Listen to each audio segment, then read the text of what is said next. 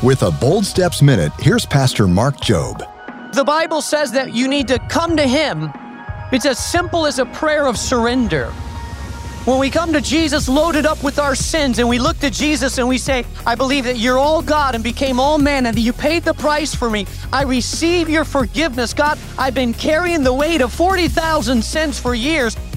I need it to be off me. And the only way to do that is to surrender to Jesus Christ. And it's what He did on the cross that pays your sin, wiped out in full, so that in a moment, at an instant, your sins are washed away. The Holy Spirit comes into your life and starts making you a new creation. That's what it means to follow Jesus. Not join a religion, not sign up as a membership, not try to be a good person.